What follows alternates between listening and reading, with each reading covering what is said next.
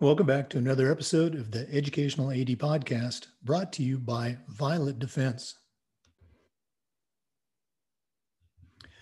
Violet Defense is dedicated to protecting our world from germs by bringing the power of UV disinfection to everyday spaces. Their patented technology enables them to harness the power of the sun to incorporate ultraviolet light into products and environments like never before.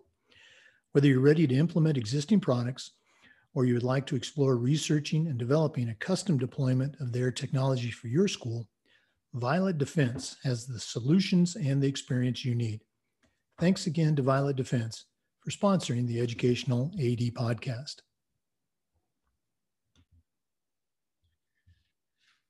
The FIAAA also wants to thank our great diamond sponsors, including Varsity Brands, featuring BSN, Varsity Spirit, and Herff Jones. Varsity Brands, elevating student experiences in sport, spirit, and achievement. Our other diamond sponsor is Hometown Ticketing. Hometown Ticketing helps thousands of schools across the country seamlessly provide convenient digital ticketing options for their communities, families, and fans. Hometown Ticketing, simple and easy online ticketing. Finally, we want to thank our great platinum sponsors, including Booster Digital Displays, revolutionize your game day experience. Camp Mobile, where leaders communicate better. Ephesus Lighting, innovating a brighter future at every level. Gipper, sports graphics made incredibly simple. And Vital Signs, bring student achievements to life.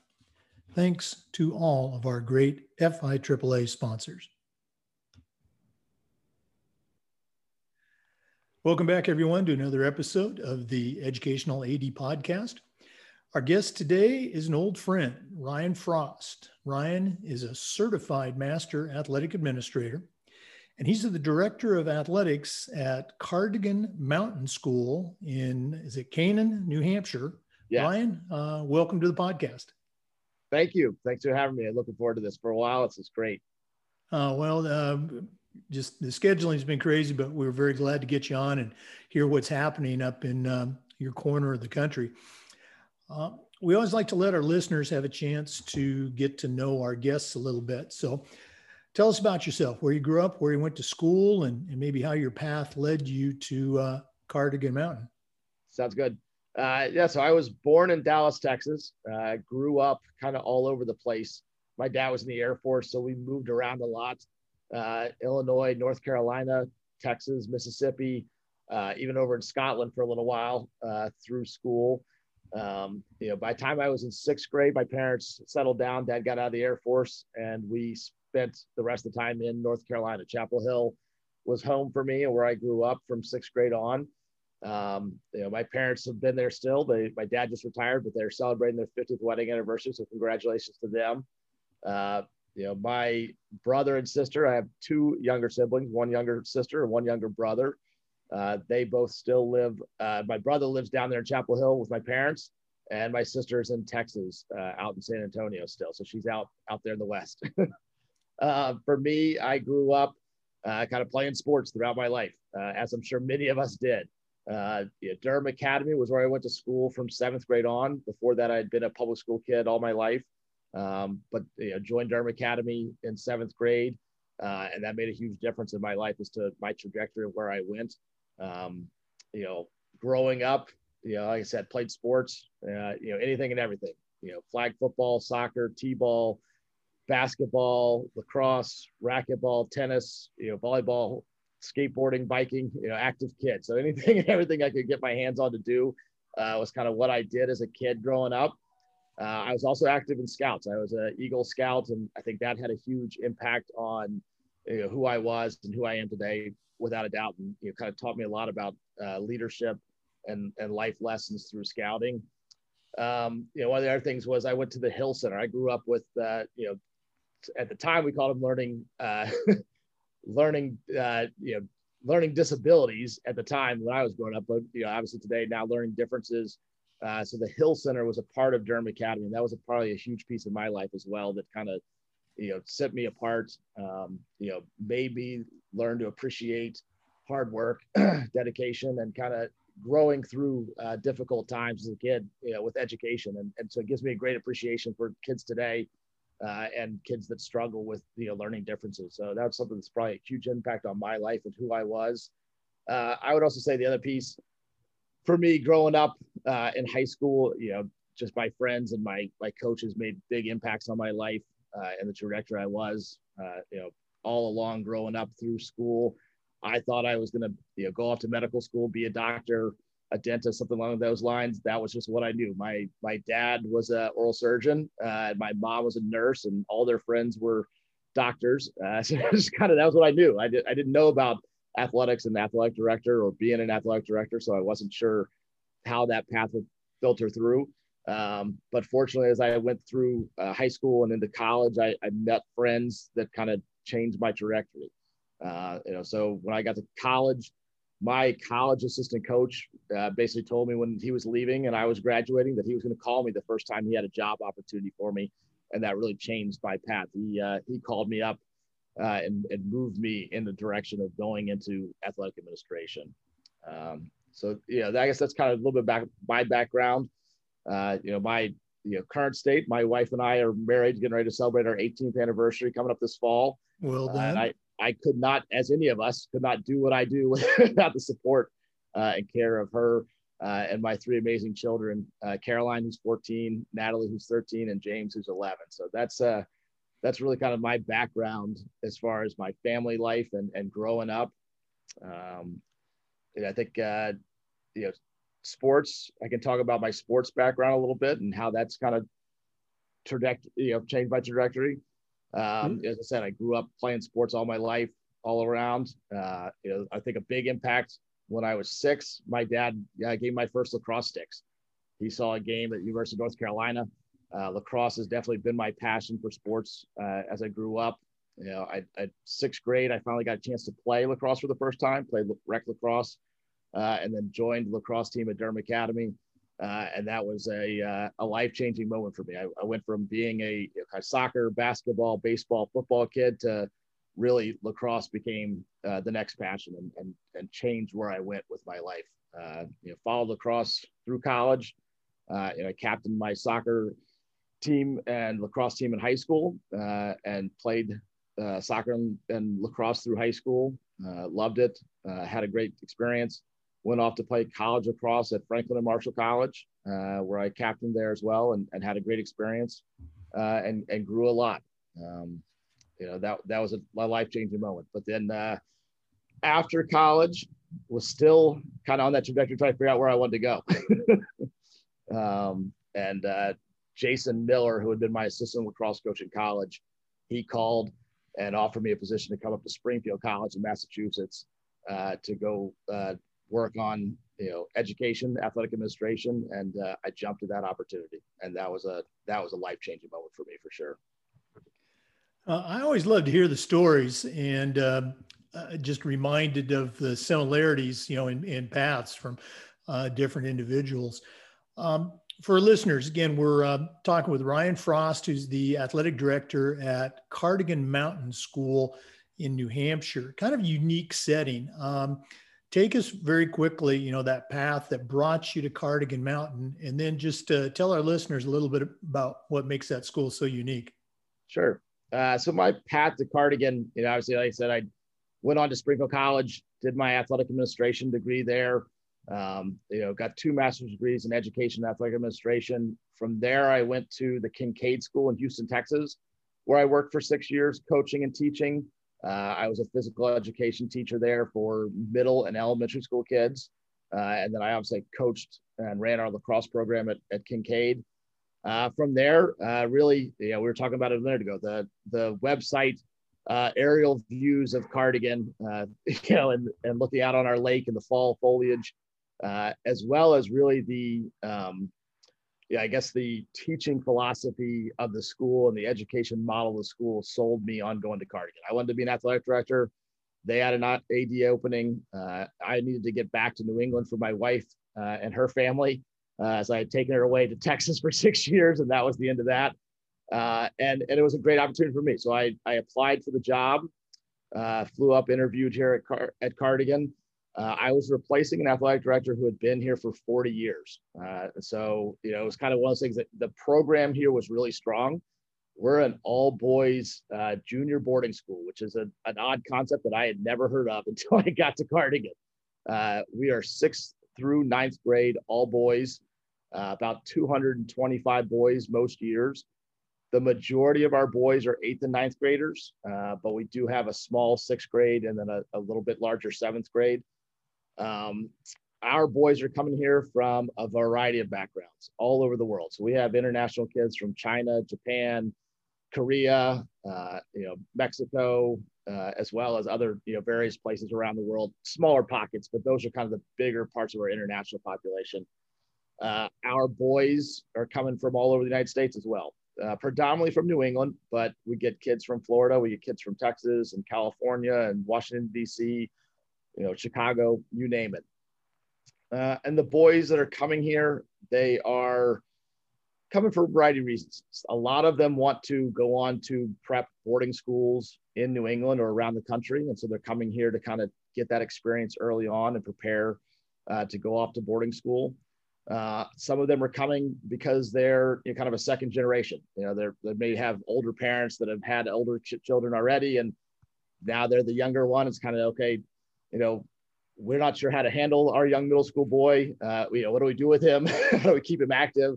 And so this is a place where the boy can come and be a boy and really learn to grow academically, athletically, socially, and really has a chance to kind of mature as a young man. And that's some of the things that we really pride ourselves on here is the whole boy education. We're working on their academics, their athletics. We're also working on their social skills and their leadership and just really how to be a good, well-rounded person through our core values and education system here. And it is a lifestyle being at a boarding school, especially with middle school boys. You are with them 24/7. And when they're on campus, it's fully immersed. We're eating breakfast, lunch, and dinner with them. You're in the dorm with them, teaching them in classes, and then out of practices in the afternoon. So it's definitely a different model, but one that really spoke to me because of some of the things we do, especially athletically here, really kind of interests me.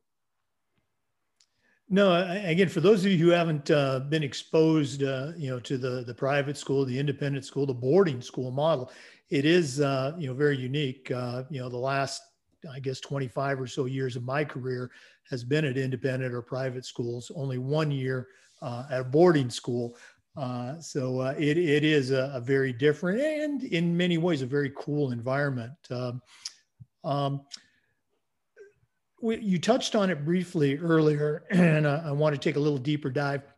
In our profession, we always talk about the importance of leadership and particularly mentorship. So I'm curious, who were some of your mentors, either, parents or coaches you might have had growing up, or, people that you worked with or worked for? Obviously, in the boarding environment, you kind of described it, there's a lot of mentoring going on. So who are some of your mentors that you've had in your career? Yeah, definitely. Yeah, there's quite a few, and a lot of people have had a huge impact on my life over the years. I would say early on, obviously, it was my parents. They were big influences on my life and who I was.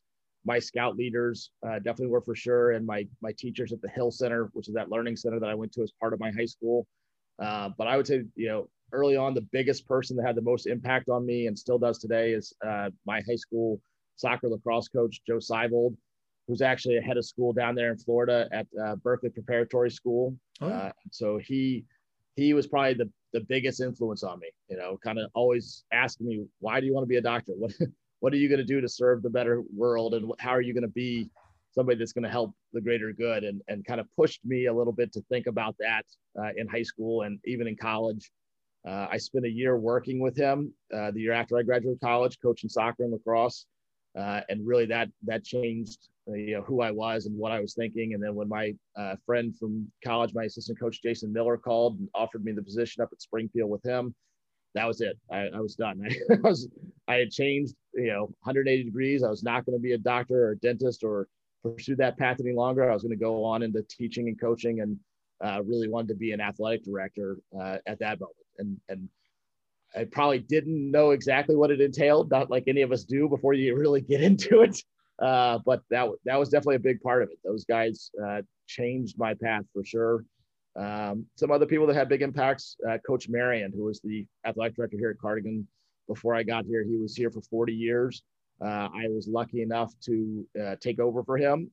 But then he was here for 5 years, kind of serving as a mentor and leader to me, as well as the boys and everybody else on campus. He was kind of the guy, that you walk out of the office or walk out of snack break, and he's there to, pat you on the back or, kind of kick you in the tail if you needed that too. And so he was a great influence. And then from there, I would say Bob Lowe, Martha Brousseau, George DeHaan. These are athletic directors in NEPSAC, which is the New England Athletic Association Preparatory School Conference here in New England. And those guys have really had big influences on me as an AD, as well as other mentors and friends in the NIAAA over the years. The last one I'd have to say my wife. She is a mentor. She is a friend, a partner, and somebody that constantly allows me to bounce ideas off of, helps shape my thinking, and keeps me grounded for sure, which has been, a huge part of my life as well. Oh, absolutely. And again, I just love to hear the stories and reminders that for all of us, none of us got here by ourselves. We had people pushing us, patting us on the back, or kicking us in the butt, whatever we needed at the time. Ryan, we get a lot of young ADs that listen to the podcast, and I think it's important to kind of share the story of, how we got to where we got. You and I, we're both CMAAs, that just didn't happen overnight. So real briefly, talk about, your journey with NIAAA and your state association and the things that you've done, maybe even beyond your CMAA. Definitely. And I think for me, kind of like I said early on, I wanted to be an athletic director, but we don't ever really know what that entails until we get into it. I think early on, I took a class as I was leaving Kincaid to come to Cardigan through independent school management. It was basically an athletic administration intro course, or, kind of opening up of the eyes to things and helping you prepare for that.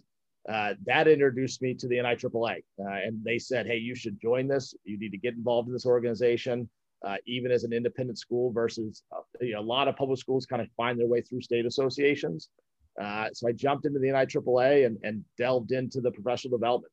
And I think I've always been somebody that's prided myself on being a lifelong learner. And I think that has been a huge part of my path through the NIAAA is really, jumping into taking classes, finding out what's out there, learning, growing. And so I've taken tons and tons of LTIs and kind of taken all the classes, loved that, worked my way through and set myself as a goal to get my CMAA.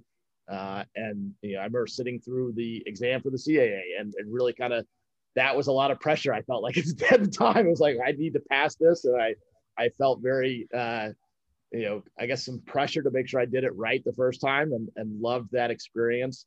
And then continuing through that, I felt like, my CMAA, when I had some things I had done, but I wanted to do something new for my project to get my CMAA. And so one of the things I did was I created a visitor's guide for our school that became both, published, and then now it's just digital that we share with everybody when they come to campus. So that was what I did for my CMAA.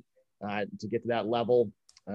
Also, I think from NIAAA, I've gained that continued idea of networking, professional development, and a love for going to the conference. And the conference is always a lot of fun. I was fortunate enough to also be with you, a member of the early, learning leadership cohort, and the NIAAA U, which now is just expanding and growing, infinitely at the moment. Being a part of that leadership cohort and being able to be with all the athletic directors from around the country, it's always a learning experience. And so that was a big thing that I really enjoyed. And I think I've taken out of the NIAAA. It's just that continued professional development, continued growth of learning and gaining from others, and hopefully, giving back a little bit too. my path is a little different as far as the state association. Being in a private school, we're part of the state association, but really kind of off on our own a little bit. And so I've really delved into kind of leadership roles in my independent school associations. I've been a secretary for our district. From there, I went on to be a middle school rep for NEPSAC. And then just recently, 2 years ago, I was selected to serve as the NEPSAC president. So I've kind of been NEPSAC secretary for 2 years. I'm getting ready to ascend to the vice president role for 2 years, and then I'll be the president of NEPSAC, which was kind of a huge honor for me to be selected by my peers for that role. And I look forward to doing that as part of my path through kind of different from state associations, but the same idea of what a state association might be. Oh, no, absolutely. And congratulations on that. I am glad you mentioned the cohort. You and I were members of that very first, the original cohort group. So we've always got that. For our listeners, we're visiting with Ryan Frost, CMAA, and the Director of Athletics at the Cardigan Mountain School in New Hampshire. We're going to take a quick break, but we'll be coming back. First, we're going to hear from our podcast sponsor, Violet Defense. Violet Defense is dedicated to protecting our world from germs by bringing the power of UV disinfection to everyday spaces. Their patented technology enables them to harness the power of the sun to incorporate ultraviolet light into products and environments like never before. Whether you're ready to implement existing products, or if you would like to explore researching and developing a custom deployment of their technology for your school, Violet Defense has the solutions and experience you need. Thanks again to Violet Defense for sponsoring the Educational AD Podcast.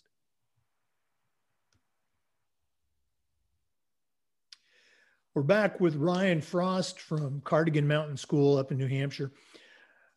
Ryan, one of the things that we like to do at the podcast is this idea of sharing best practices. So I'm going to put you on the spot. What are a couple of things that you do at your school? Maybe there are initiatives that you thought of. Maybe they've been there for 100 years.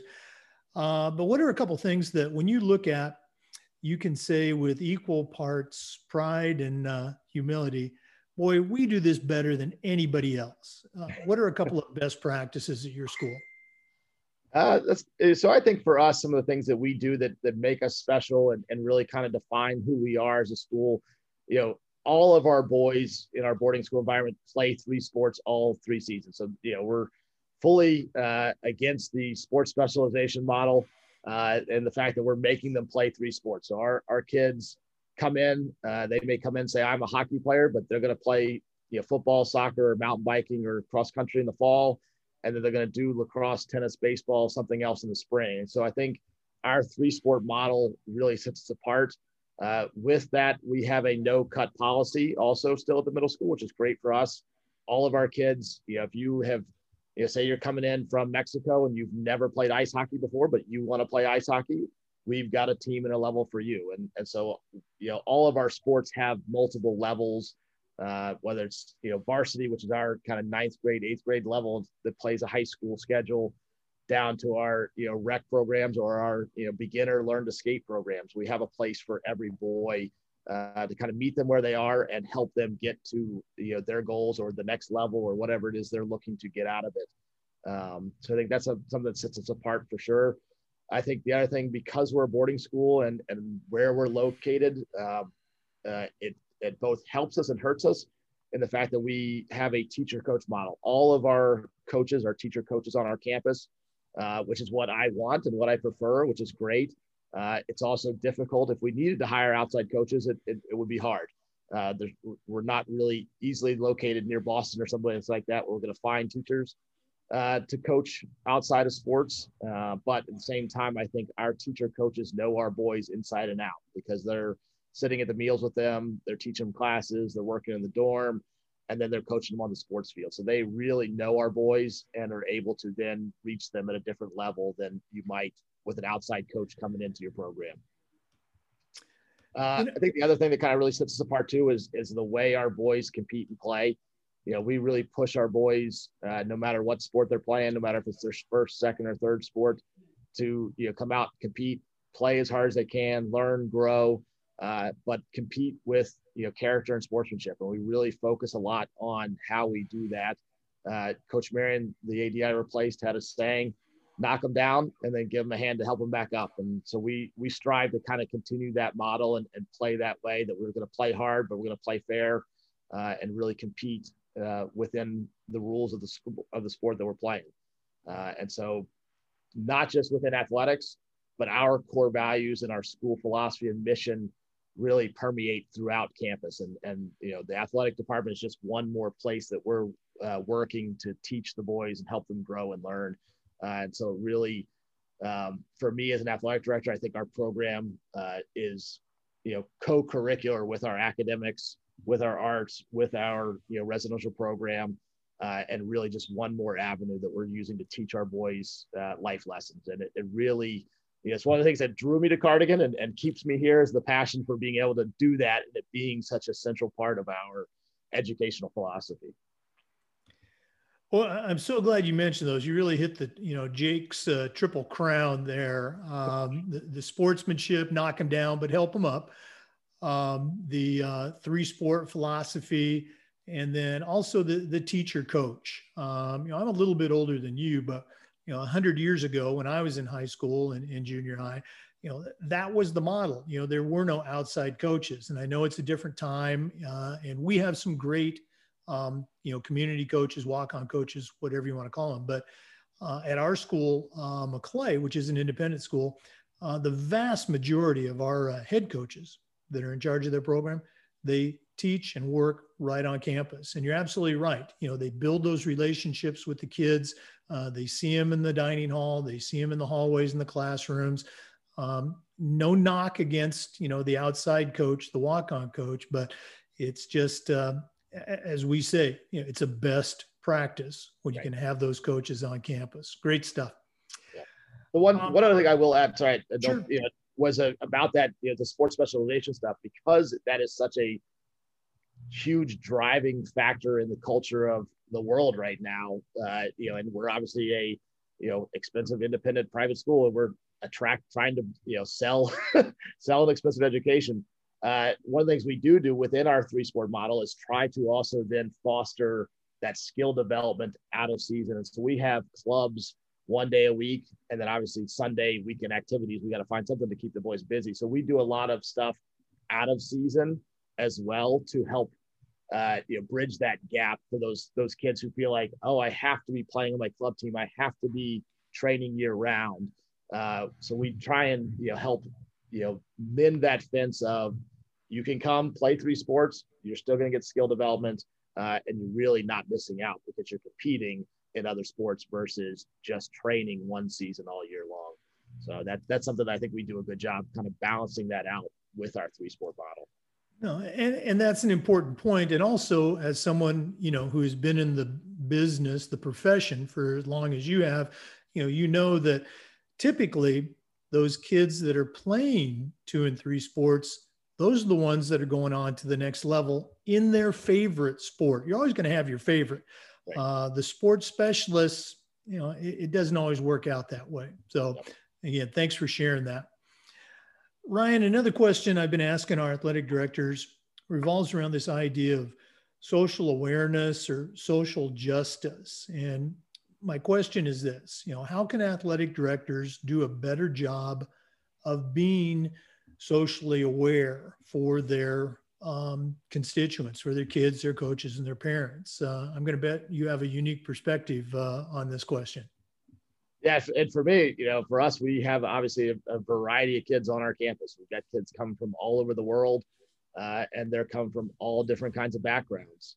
And so for me, I think the biggest thing as an athletic director is, again, it's going back to that lifelong learning. You always need to be kind of learning and aware of what's going on culturally. And for us, it's not just, within our state or in our community, it's, globally. And so we're kind of paying attention to what's going on in China and how those kids are, interacting, or what's happening in their world, what's going on in Mexico, also what's going on, in the inner cities or other more diverse places than Canaan, New Hampshire.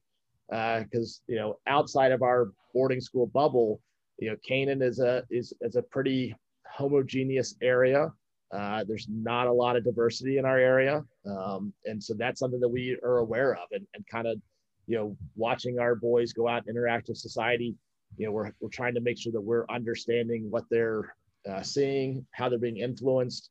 And I think for us, it's that idea of continually learning, but keeping our eyes, ears, and our hearts open to what's going on, and really paying attention to it, and helping our boys navigate, the worlds of, social media, the influences they're seeing on the news. And, if you watch one news channel, you're getting one story. And if you watch another news channel, you're getting a totally different story.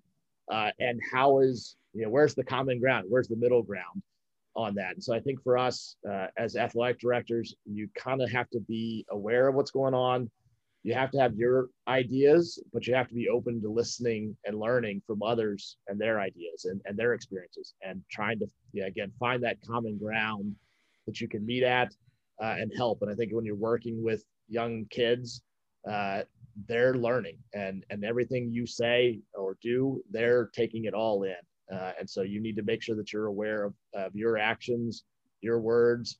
And then I think you have to be watching, the locker room, the bus, your team, the culture, and paying attention and listening to what's going on, because you want to make sure that you're addressing those issues that, somebody as a middle school boy, they may say something because they heard it on the news, or they heard it on a YouTube channel or something else, and they're going to say something and not even know what they're saying. And if you don't address it, then you're condoning it. And so I guess that idea of if you permit it, you promote it, which is something my assistant head used to say for years. If we don't address the injustices or address, cultural differences, if we don't talk about it, or we let things go when somebody says something negative, then we're promoting that negative behavior. So I think that's a big piece, is kind of being open to listening, learning, and making sure you're addressing those issues head on, not just letting them go by under the radar. Oh, absolutely. I love your phrase, another version of one of my favorites. Everything you see is either coached or it's allowed. Which one is it? So appreciate you sharing that. Well, Ryan, this has been kind of cool catching up. We don't get that cohort experience like we did with the rest of our members and Daryl Nance, but this has been cool. But we're not done yet. We always like to wrap up with what we call the athletic director's toolbox. Now, you're certainly an experienced AD and award-winning athletic director, but right now I'm going to task you with sending out a brand new athletic director on their very first job. What 3 items are going to go in Ryan Frost's athletic director toolbox? So I think the first one, and I thought about this a little bit, and kind of, I started reading your book, which I also didn't want that to influence me too much, because it's been outstanding read that I was down at the beach. Thank you. But really, I think one of the first things is, be prepared. And I would take that from the Scout motto of be prepared. And when I say be prepared, it kind of means a lot of things. For me, it's carrying an extra pen in my pocket every day. So I have one for myself. And then if somebody needs a pen, I can whip it out and hand it to them and share that pen with them. Whether I get it back or not, I always have 2 in my pocket. For us on campus, we have a plan of the week, and it's a minute-by-minute detail accounting of what's going on our campus. I carry a hard copy. I have a digital copy, obviously accessing my phone, but I carry a hard copy with me everywhere I go so that I can have access to that and address things as needed or know what's coming next. And I think also part of being prepared as an athletic director, you got to deal with anything and everything that comes your way. Lightning, buses not showing up, officials not showing up, a problem at a game, you name it. And I think being prepared, having a plan A, B, and, okay, now I just need to rethink and reevaluate. Being prepared is a huge part of being an athletic director and being a leader in your community and campus. And so I think that would be number 1, is be prepared. I think number 2 would be, serve. We are definitely servant leaders and have to be servant leaders. As an athletic director, you're here to serve the student athletes, the coaches, your school, your program, your community. And I think, being really willing to roll your sleeves up, help out. I go out of my way to try and make sure that my coaches who are doing dorm duty doing dining hall duty, teaching that when they show up to coach, they have everything they need. The fields are lined, the cones are there, the balls, pennies, whatever they need for practice or a game or travel, they've already got it. And so my job is to serve them and make sure they have everything they need as an athletic director, so they can come out, coach, focus on the kids, and really deliver a top-notch program. And I think the other part of servant leadership is also being thankful to the people that are there to serve, work for you and help you do what you do. So the grounds, the coaches, the student athletes, the officials, the bus drivers, I go out of my way to try and make sure I'm thanking them and publicly acknowledging the jobs they do behind the scenes that allow me to be the athletic director that I want to be to serve our community. And so I think that's a big piece, always being a servant leader and realizing that you're there to serve others and make their experience of their life better through what we do. And I think the last thing as an athletic director, I got a piece of advice when I first became an AD was really just to keep a smile on my face and enjoy it. Have fun, always smile, welcome other people. We're lucky to do what we do. And I think that that's a big piece of having fun, enjoy it. We're working with kids, we're working with coaches.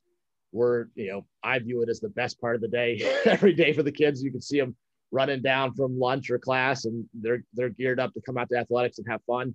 And so we should, get that same joy out of it and enjoy what we do and keep that smile on your face, because you're out there helping other people and you're having fun. And that's just a big part of what we do is make sure that you enjoy the experience. There's a lot of people out there. And I remember when I wanted to be an AD and you're trying to interview and get those jobs and, you haven't had a title and you haven't had this, once you're an athletic director, realize there are a lot of other people that would love to have your job. And so enjoy it and remember it's a lot of fun.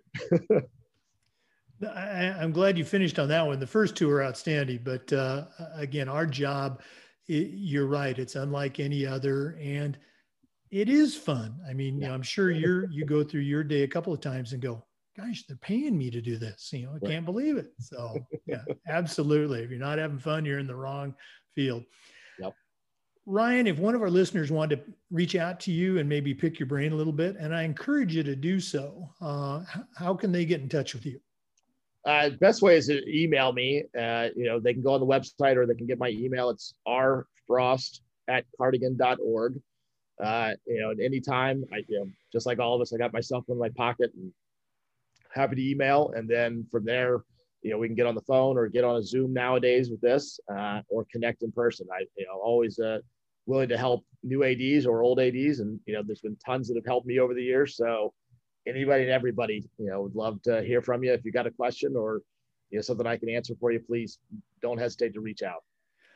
I'm sure it's on the NIAAA portal, but go ahead and give them that email right now. It's rfrost, F-R-O-S-T, @Cardigan, CARDIGAN.org. Okay. Ryan Frost, CMAA, Cardigan Mountain School. Thanks so much for being on the podcast, my friend. No problem. Thank you very much. This is great. I really appreciate it. To our listeners, remember the Zoom recordings of these interviews are being uploaded to the FIAAA Educational Athletic Director YouTube channel. Thanks again for listening. Come back again next time for another episode of The Educational AD. Thank you.